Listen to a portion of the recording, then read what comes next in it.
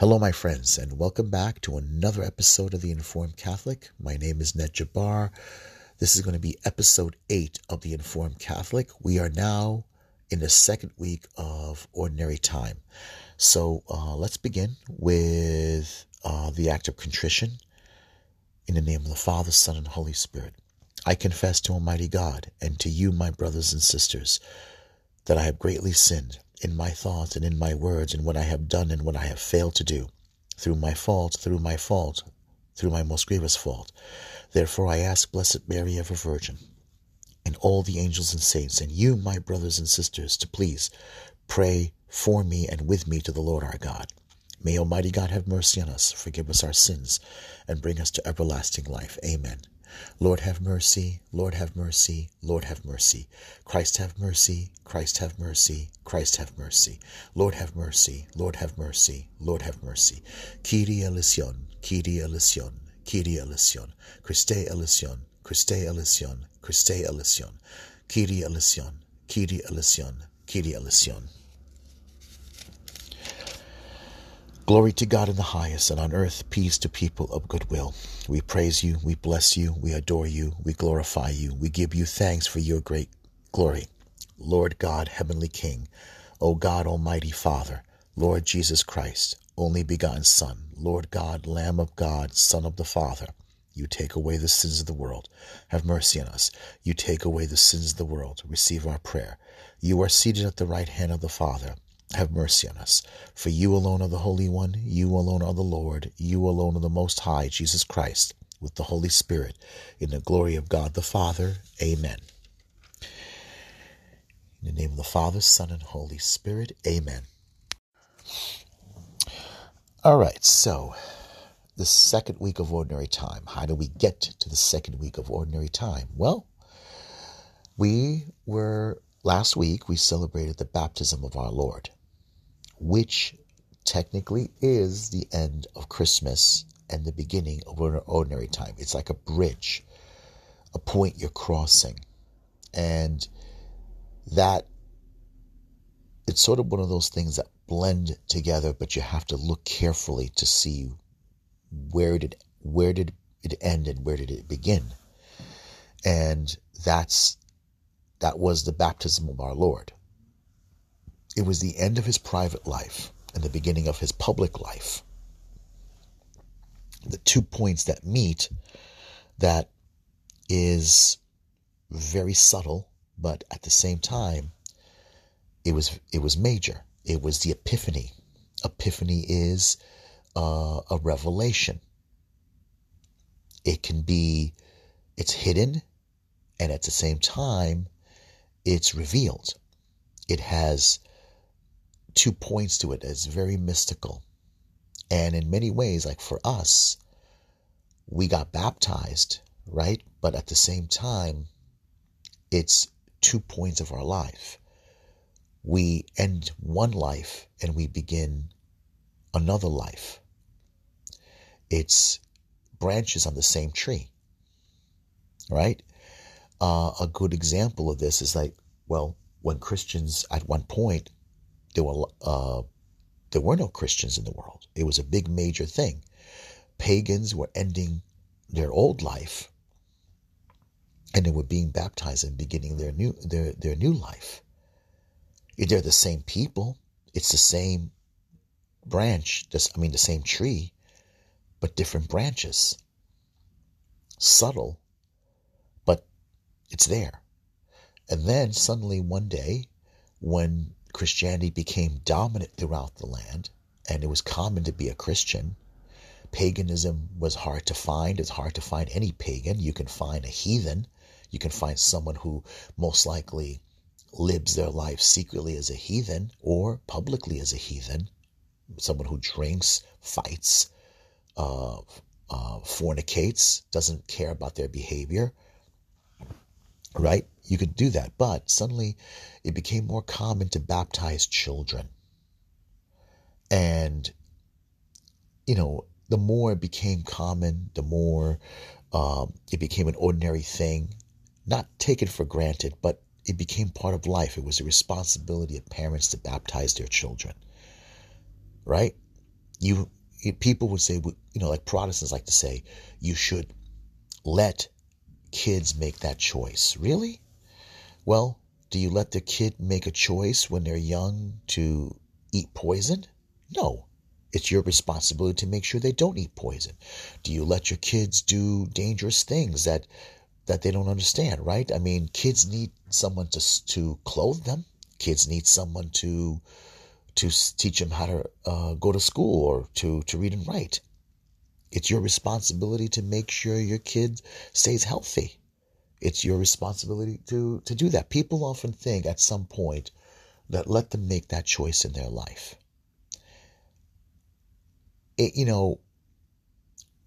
That is absolutely irresponsible. It's also very selfish. You are responsible for that child. You're responsible for that child to be safe. You're responsible to put a roof over their head. You're responsible to make sure that they dress. You're responsible that they go to school. You're in their life, and they are in your life. So it became common that parents had to baptize their kids. And families, it takes families to raise kids, not communities, not a village. All right? That's a very socialistic approach, and it doesn't work that way. But we are responsible for our spiritual also well-being at some point.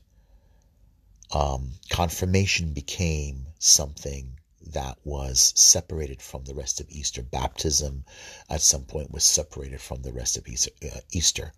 At some point now in our liturgical lives, we walk with Christ and Christ walks with us. That's what the liturgical cycle is. Later on, confirmation was separated. There was confirmation was left actually during sometime in Easter or before or after Easter. Confirmation was then was done. But then now we are back to RCIAs now, rite of Christian initiation. And now RCIAs have become common during Easter. Adults now who have never or entering the Catholic Church, coming from another Christian tradition, or have never been baptized, are now part of it. So we're going to see that now. We're seeing it more and more now. Problem is that Catholics have one big major problem. We don't do communities. We don't do Christian communities very well. It's a big problem within Catholic churches. It could be a cultural thing, or it could be, I honestly believe, I don't really think it's a cultural thing. A lot of people like to say it's a cultural thing. I know because I'm a convert to Catholicism, and culturally, I have to say honestly, in the big cities, Catholics are terrible when it comes to communities, but Protestants have better communities. If you go to Protestant churches, they do communities a lot better. They get to know each other. They get to have, they have parties. They meet together. They go out. They watch a movie. They have prayer groups. Protestants go to churches more than just once a week. They actually go to churches, it turns out, like they go to Bible studies, they go to prayer groups. Sometimes they go 3 times a week. Catholics don't do that. We don't do that. We don't do that. And our pastors don't get involved with our lives that much. Our priests don't do that. It's a very sad thing. And I think maybe we need to try to do something about that. We really need to do something about that. We really need to change that, because we're not, Paul himself says in his letters to encourage and strengthen each other. There's a guy named Gabby. He's very big on the rosary. He does a lot of talks, does a lot of encouragements. and he's very much involved with young people.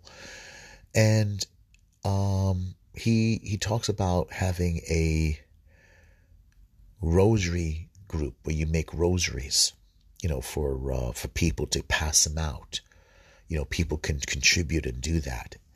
It would be nice, I think, if we had something like that. But unfortunately, it's very hard to do that for something. But I think if you can get a few friends together and have a Bible group, a Bible reading, Bible study group, a rosary prayer group, where you guys can get together and do novenas, maybe that would be great. If you can, if you can perhaps have the access to a part of your church, or if someone's willing to have him in people's homes, like once a week, it could be in someone else's home. It's possible if someone can, if it has the space to provide that, that would be great. But that's something that takes a little bit of a work and in everything. So I have been doing the St. Louis de Montfort's consecration. There's a book here. I actually like it. It's really good. This one is 33 Days to Morning Glory, a do-it-yourself retreat in preparation for Marian consecration. You choose a target date like Lourdes, Our Lady of Lourdes, and you go, you choose that day to attend it, and you consecrate yourself completely to Mary. There's another one here. This is a preparation for total consecration to Jesus Christ through Mary. It's the same thing. And there's one here by Tam Books. I think it's by St. Louis again. It's St. Louis de Montfort's total consecration to Jesus through Mary, 33 days, method of prayer and meditation according to St. Louis de Montfort. This one's published by Tan Books.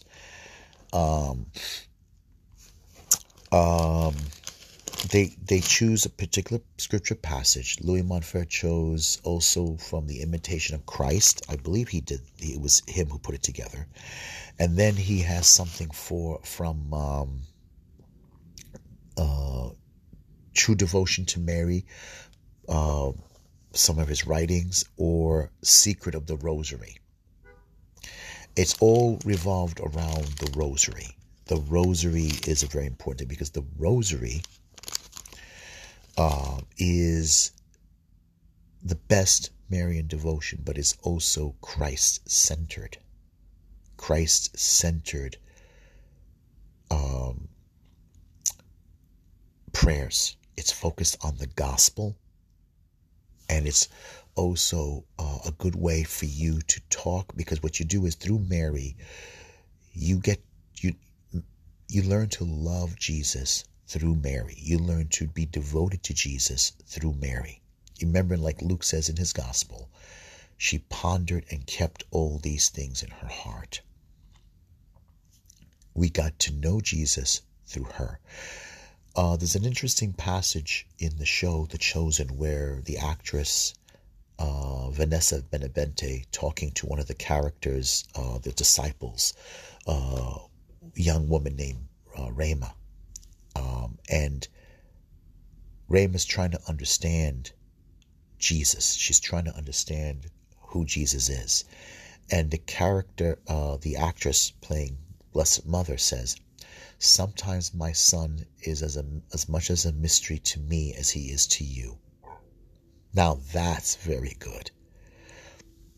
But at the same time, she loved him as her son, her own son, as he is. He was born through her. And she also, she was devoted to him and loved him and worshipped him as her Lord and God, Our Lady. So she knew him better than anybody else. And as much as she knew him and loved him better than anybody else, he was still a mystery to her. That's a fantastic when you think about it. But now she is with him in glory. She's with him in glory. And she can bring us to him. There's a scene where they had, obviously it's using artistic license, where the character of Mary Magdalene fell away, had doubts and about herself, that she can't live up to being a disciple because of her past and everything. And they brought her back. And there's a scene where Vanessa Benavente, playing Mary, took Mary Magdalene to meet Jesus. And it was intercession, but she was quiet. And she just let Mary Magdalene talk to Jesus. And of course, Jonathan Rumi, playing Jesus, is talking to her. But she stood there holding Mary, supporting her silently. And that's a good way. That's a good way of approaching it. Yes, there's a lot in here that's not in the Gospels, but it's a way of, it's a meditation. It's a Lectio Divina prayer. But I like it, and I think it's great, and I think this is some way to look at it.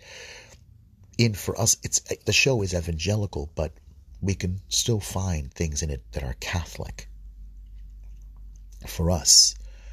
And as Catholics, we believe the Saint Blessed Mother brings us to Jesus and teaches us how to love Jesus and teaches us how to worship Jesus and teaches us how to be devoted to Jesus, committed to Jesus. And that's what we do, because Jesus came into the world through his mother.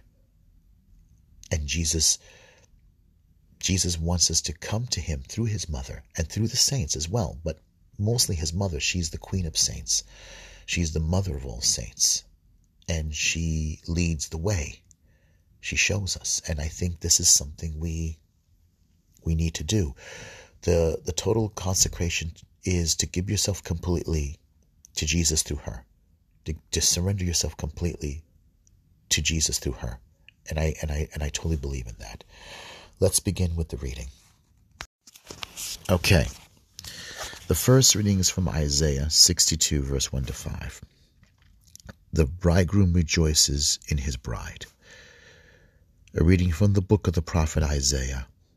For Zion's sake I will not be silent. For Jerusalem's sake I will not be quiet, until her vindication shines forth like the dawn, and her victory like a burning torch. Nations shall behold your vindication, and all the kings your glory. You shall be called by a new name, pronounced by the mouth of the Lord. You shall be a glorious crown in the hand of the Lord, a royal diadem held by your God. No more shall people call you forsaken, or your land desolate, but you shall be called my delight, and your land espoused. For the Lord delights in you, and makes your land his spouse. As a young man marries a virgin, your builder will marry you. And as a bridegroom rejoices in his bride, so shall your God rejoice in you. The word of the Lord. Thanks be to God. Okay, Psalm 96. From verse 1 to 2, 2 to 3, 7 to 8, 9 to 10. Response for Psalm 96 is proclaim his marvelous deeds to all the nations. Sing to the Lord a new song. Sing to the Lord, all you lands. Sing to the Lord, bless his name. Proclaim his marvelous deeds to all the nations. Announce his salvation day after day. Tell his glory among the nations, among all the people his wondrous deeds. Proclaim his marvelous deeds to all the nations. Give to the Lord, you families of nations. Give to the Lord glory and praise. Give to the Lord his glory due his name. Proclaim his marvelous deeds to all the nations. Worship the Lord in his holy attire. Tremble before him, all the earth. Say among the nations, the Lord is king. He governs his people with equity. Proclaim his marvelous deeds to all the nations. Reading from the first letter of St. Paul to the Corinthians, chapter 12, verse 4 to 11. 1 Corinthians chapter 12, verse 4 to 11 by St. Paul. One and the same Spirit distributing them individually to each person as he wishes. There are different kinds of spiritual gifts, but the same Spirit. There are different forms of services, but the same Lord. There are different workings, but the same God, who produces all of them in everyone. To each individual, the manifestation of the Spirit is given for some benefit. To one is given through the Spirit the expression of wisdom. To another, the expression of knowledge, according to the same Spirit. To another, faith by the same Spirit. To another, gifts of healing by the one Spirit. To another, mighty deeds. To another, prophecy. To another, discernment of spirits. To another, varieties of tongues. To another, interpretation of tongues. But one and the same Spirit produces all these, distributing them individually to each person as he wishes. Okay, one more time. There are different kinds of spiritual gifts, but the same Spirit, meaning the same Holy Spirit. There are different forms of services, but the same Lord God, Holy Spirit. There are different workings, but the same God who produces all of them in everyone. To each individual, the manifestation of the Holy Spirit is given for some benefit. To one is given through the Holy Spirit the expression of wisdom. To another, expression of knowledge, according to the same Holy Spirit. To another, faith by the same Holy Spirit. To another, gifts of prophecy. To another, discernment of spirits. To another, varieties of tongues. To another, interpretation of tongues. But one and the same Holy Spirit produces all these, distributing them individually to each person as he, God, the Holy Spirit, wishes. Okay? So I'll read it one more time. Okay, but without my interpreting. These are different. There are different kinds of spiritual gifts, but the same Spirit. There are different forms of services, but the same Lord. There are different workings, but the same God, who produces all of them in everyone. To each individual, the manifestation of the Spirit is given for some benefit. To one, given through the same Spirit the expression of wisdom. To another, the expression of knowledge according to the same Spirit. To another, faith by the same Spirit. To another, gifts of healing by the same Spirit. To another, mighty deeds. To another, prophecy. To another, discernment of spirits. To another, varieties of tongues. To another, interpretation of tongues. But one and the same Spirit produces all these, distributing them individually to each person as he wishes. The word of the Lord. Thanks be to God. Okay. Alleluia, alleluia. God has called us through the gospel to possess the glory of our Lord Jesus Christ. 2 Thessalonians chapter 2, verse 14. Jesus did this as the beginning of his signs in Cana of Galilee. Taken from John, it's the Gospel of John, Gospel of St. John, chapter 2, verse 1 to 11. You're reading from the Holy Gospel according to St. John. There was a wedding at Cana in Galilee, and the mother of Jesus was there. Jesus and his disciples were also invited to the wedding. When the wine ran short, the mother of Jesus said to him, "They have no wine." And Jesus said to her, "Woman, how does your concern affect me? My hour has not yet come." His mother said to the servers, "Do whatever he tells you." Now there were 6 stone water jars there for the Jewish ceremonial washing, each holding 20 to 30 gallons. Jesus told them, "Fill the jars with water." So they filled them to the brim. Then he told them, "Draw some out now and take it to the head waiter." So they took it, and when the head waiter tasted the water that had become wine without knowing where it came from, although the servers who had drawn the water knew, the head waiter called the bridegroom and said to him, Everyone serves good wine first, and then when people have drunk freely, an inferior one, but you have kept the good wine until now. Jesus did this as the beginning of his signs at Cana in Galilee, and so revealed his glory, and his disciples began to believe in him.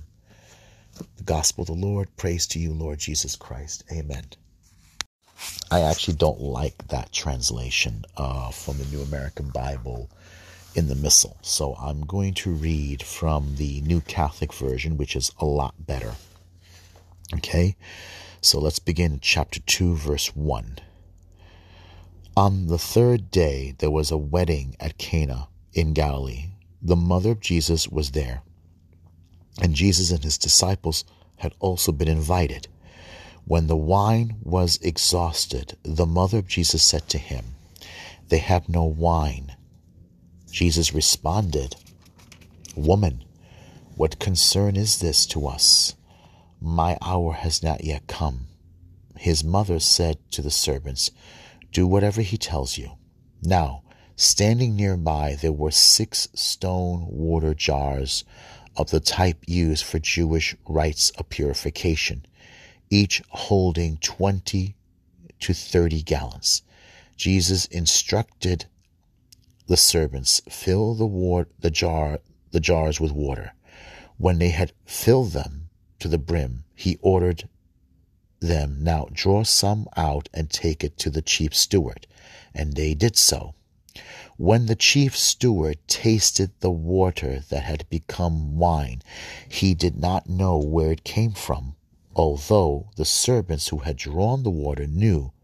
The chief steward called over the bridegroom and said, "Everyone serves the choice wine first, and then an inferior vintage when the guests had been drinking for a while. However, you had saved the best wine until now." Jesus performed this, the first of his signs, at Cana in Galilee, thereby revealing his glory, and his disciples believed in him.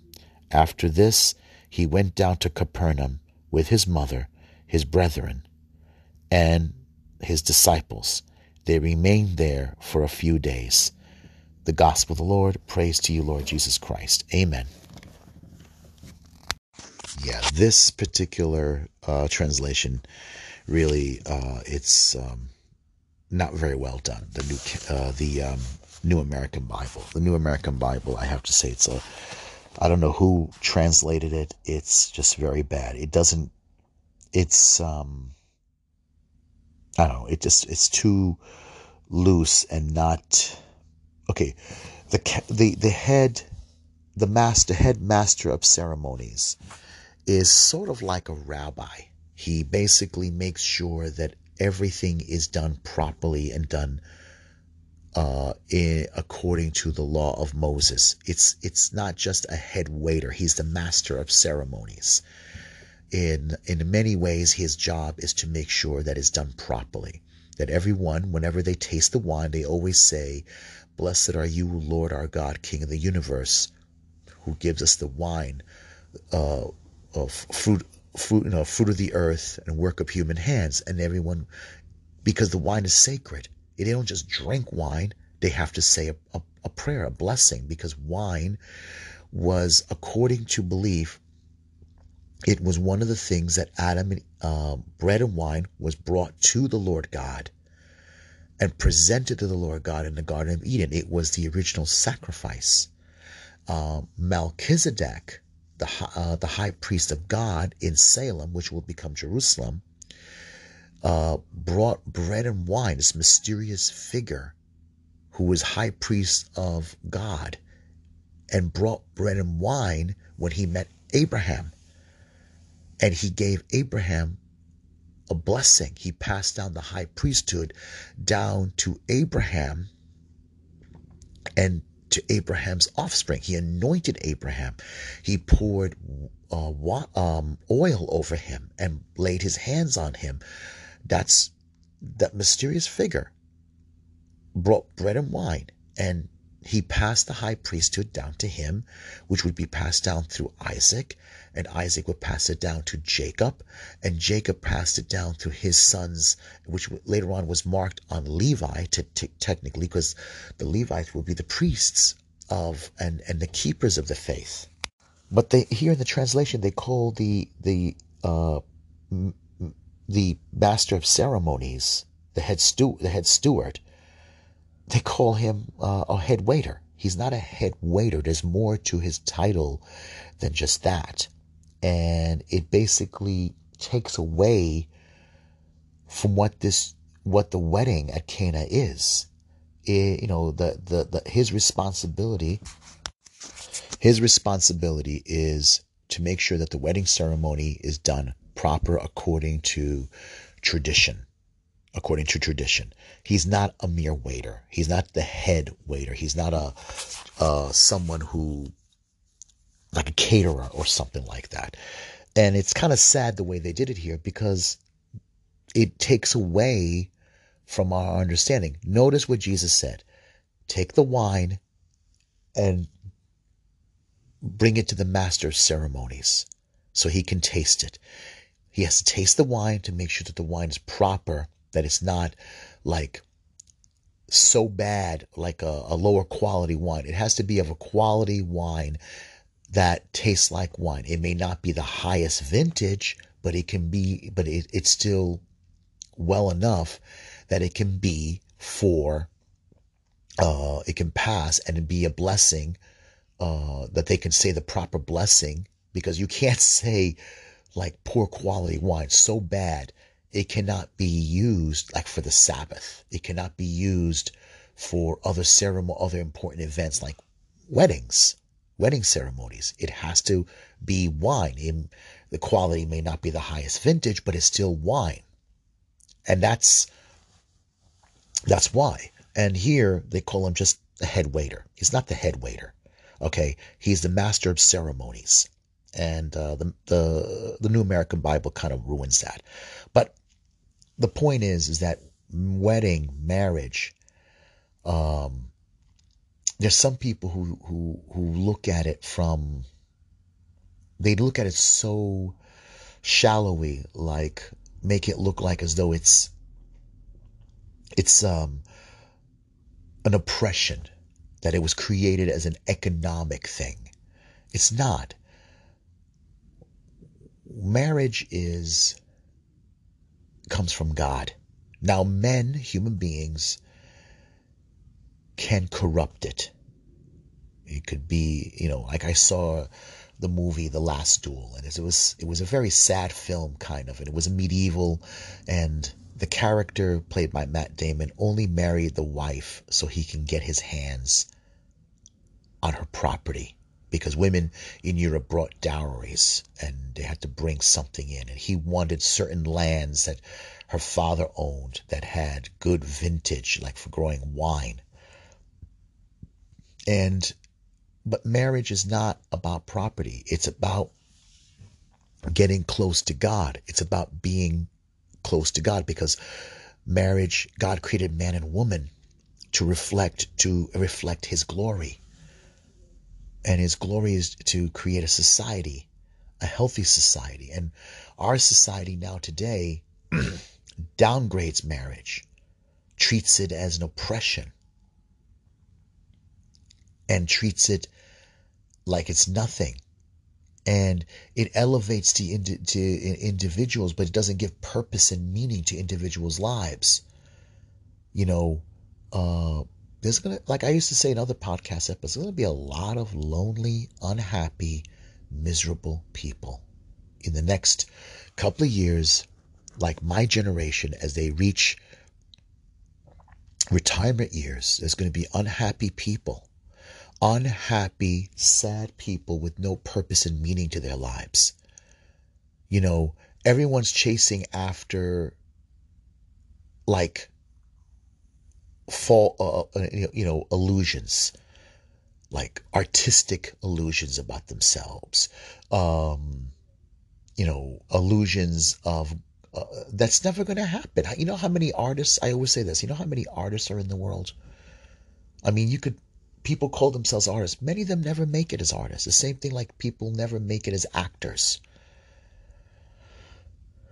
And happiness, you ask them what will make you happy? They think of a career. Individualism is really also an illusion. I mean, what kind of, God created an individual, but what the world tells you what an individual is false. Notice here, it's a wedding.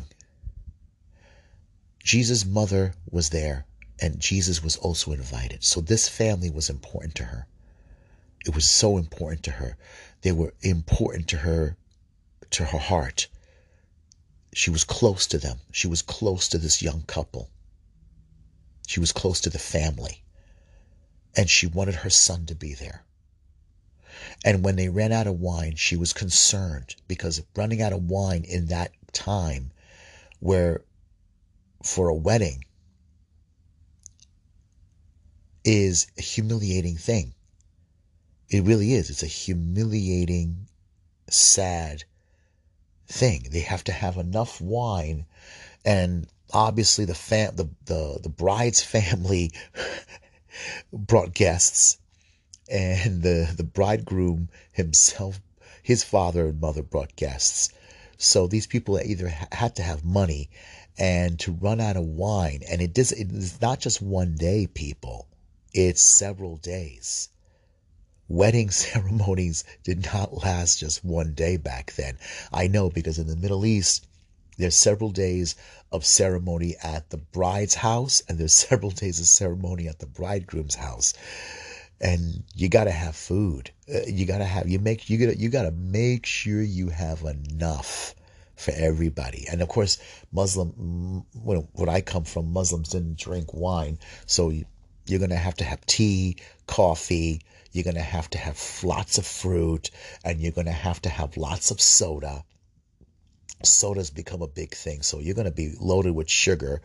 And then you have to have a dinner where we call it mensef. It's like this flatbread, and they put rice on it, and they put pine nuts on it, and there's boiled meat.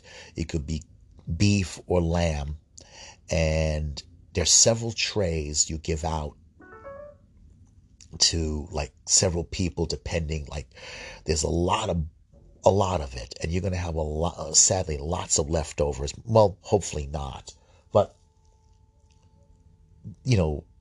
people are standing around, like you sit around in a circle. It's an old Bedouin thing, because everybody eats around it like in a circle. It's yeah, it may not be tasty to a Westerner, maybe appealing or appetizing to some Westerners, but it can be done better for more Western consumption. I've seen it in restaurants where they do it, but still, it will be expensive. I mean, back then, maybe the cost is different in the Middle East than it is here. But over here, weddings are more expensive. It's more expensive. I mean, you got the limousine also. Well, now over there they have limousines as well.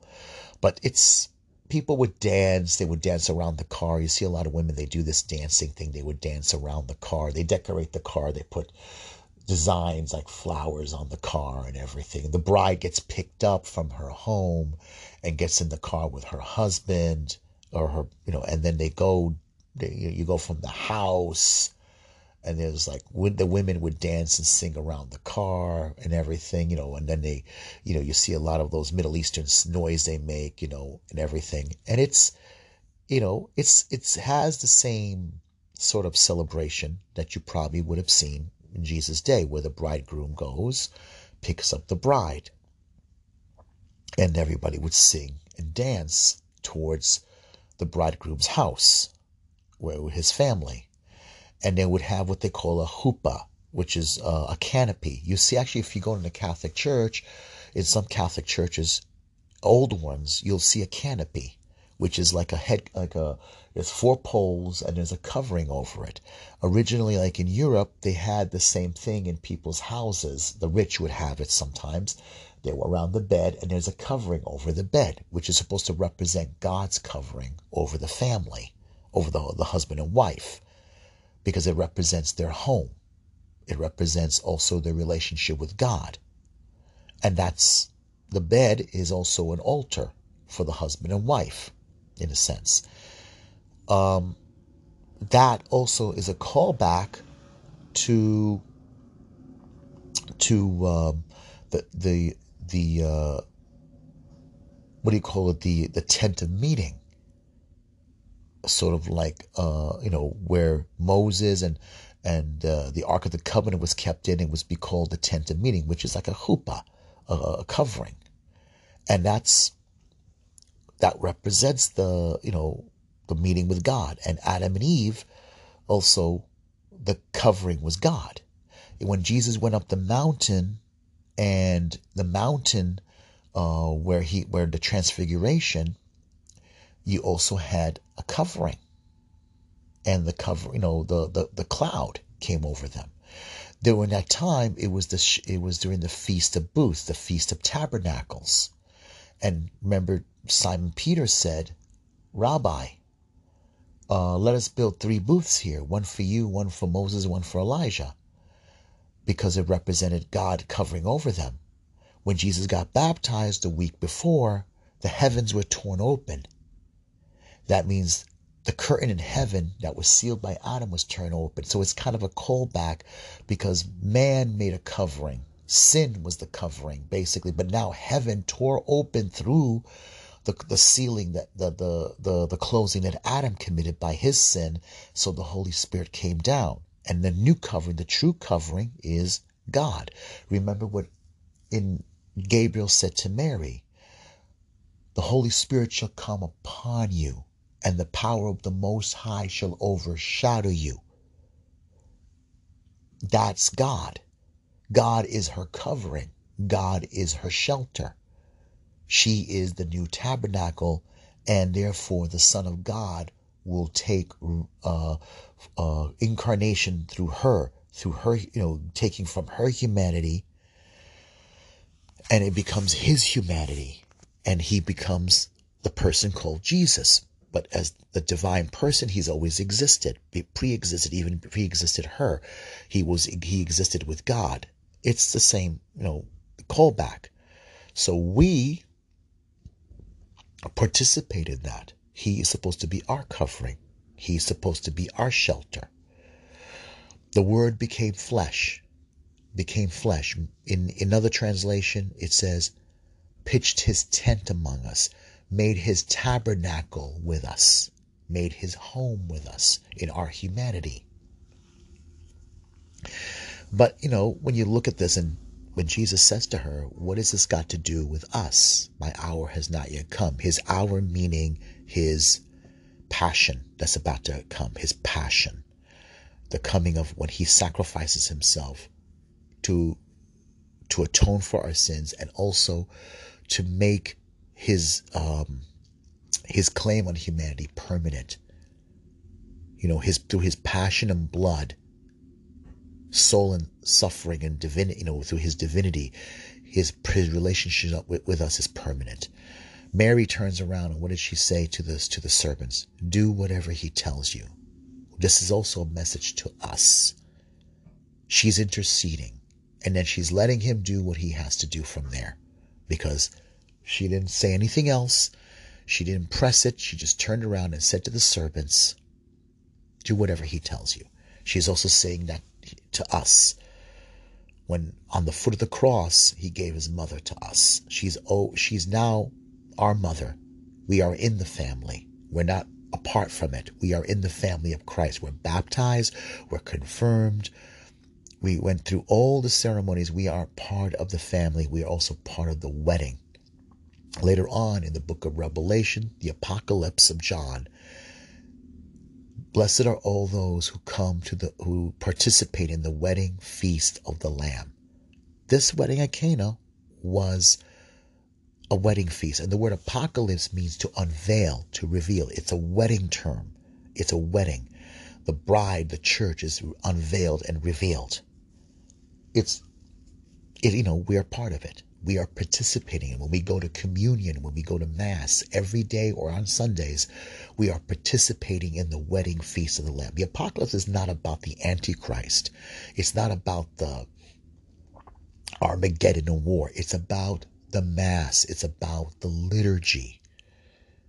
It was a blueprint for the liturgy. Yes, it shows troubles and tribulations, and it shows the beast, but the beast is someone who will attack the church, constantly attack the church. Like what we're going through right now is an attack. We're going through people who are trying in the church, sadly, our own ministers and priests and bishops, who are trying to conform the church, conform the liturgy to the world, conform the sacred banquet, the sacred mystery to the world, to politicians. These are men who have not given up the love of the world, and they have not loved Christ completely. These are men who basically follow the spirit of the age. And the spirit of the age is the trends of the world, the fashion of the world. Yeah, I'm going to read an article later, an article from Crisis Magazine.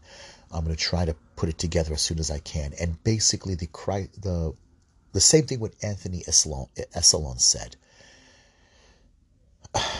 They're always following trends, trends like the Marxist modernists. They want to, in the article you'll see later on, they don't ever really say, and it's not by Anthony Essalon, it's by someone else, but it's about a Jesuit who is a good prime example of someone who follows the spirit of the world. No one ever says, I'm an avowed modernist. No one ever says that because they technically, they can't. But modernism embraces the individual. It holds the individual captive. And this individual is of two minds. They don't know if they want to give themselves completely to Christ. They want to be in Christ. But the truth is, they chase after the spirit of the world, the spirit of the age. And the spirit of the age is the fashions of the time. In another age, they could say, they don't believe in the incarnation, like in the 2nd century, the Council of Nicaea. In this age, they could deny the virgin birth completely. Say the virgin birth is ridiculous, right? And then they could and maybe later on, in 20 years or 15 years, they'll say they deny that Jesus even is the divine. I don't believe he's God. So all three basically are related to each other because his incarnation and the virgin birth is all connected to his divinity. But the person runs with the spirit of the age. He runs with the times.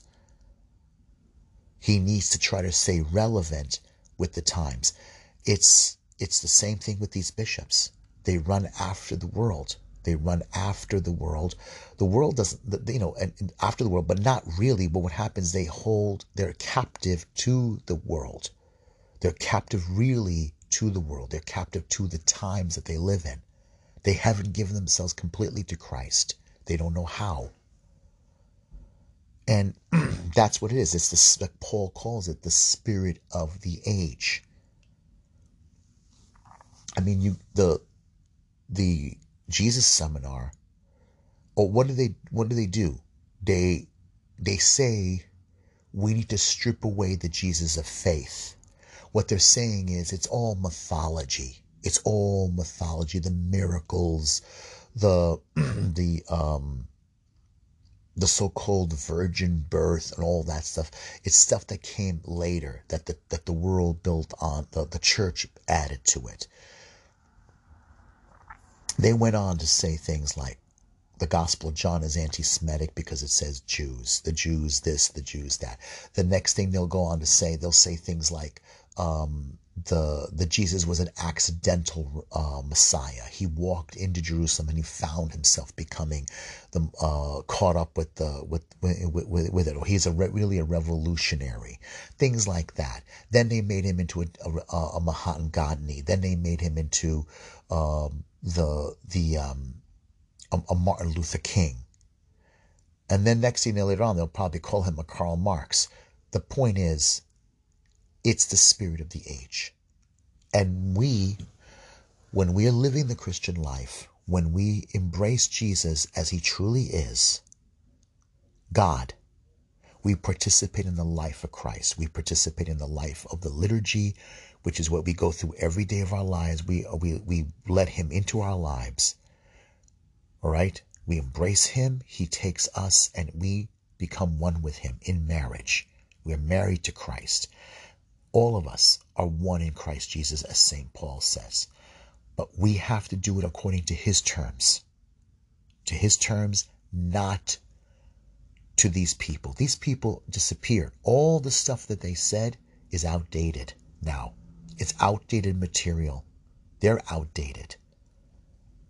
People who follow the age are always going to be outdated. They're never going to be with us. The guy called Gary Wills, that's the article I'm going to read about later on. His book that he wrote, Why I'm Still a Catholic, or Why I'm a Catholic, I can't remember the exact title. The author who writes the article says it's pretty outdated, and that's the key. They're outdated. These people are going to be outdated. There's mold on it. The same thing like Anthony Esselin said in his other Tradition is No Dead Thing. Liberation theology has mold on it now. It's outdated. They're stuck. Oh, that's why revolutionaries are always stuck in their decade, the decade that they came of age, that they came into being. That's why nobody cares about them. That's why revolutionaries have to revamp themselves, reinvent themselves, and they reinvent themselves because they're never relevant. But Christ is always relevant. Christ is always true. I'm going to end it here, and let's go to the closing prayer. Okay, so let's say a Hail Mary for the church, for the Catholic Church, that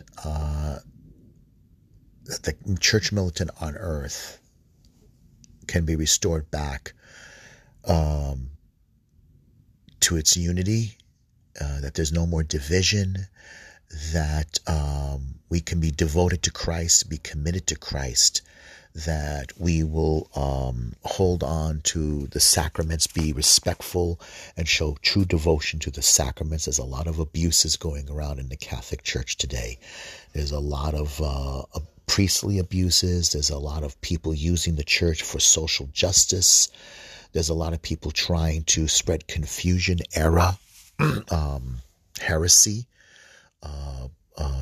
basically homosexual heresy. There's a lot of people that want to hijack the church and use the church to hijack the priesthood to make it into a priesthood of women, change the priesthood. And there's a lot of people bishops who want to change the church's teaching by gay marriage. There's a lot of bishops and priests who want to, especially giving out Holy Communion to publicly known sinners, especially those who support gay marriage and support abortion and contraception. They're not supposed to do that. We have to say a Hail Mary for this. Hail Mary, full of grace, the Lord is with thee. Blessed art thou among women, and blessed is the fruit of thy womb, Jesus. Holy Mary, Mother of God, pray for us sinners, now at the hour of our death. Amen. And then let's say a Hail Mary for Pope Francis. We can disagree with him all we want. That's fine. That's okay.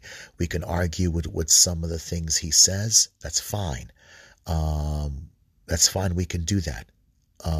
We don't have to agree with his politics. We don't have to agree with his interpretation. But we have to pray for him. Christ gave us this kind of Pope now in order to make us more loyal to him, more loyal to the church. Okay?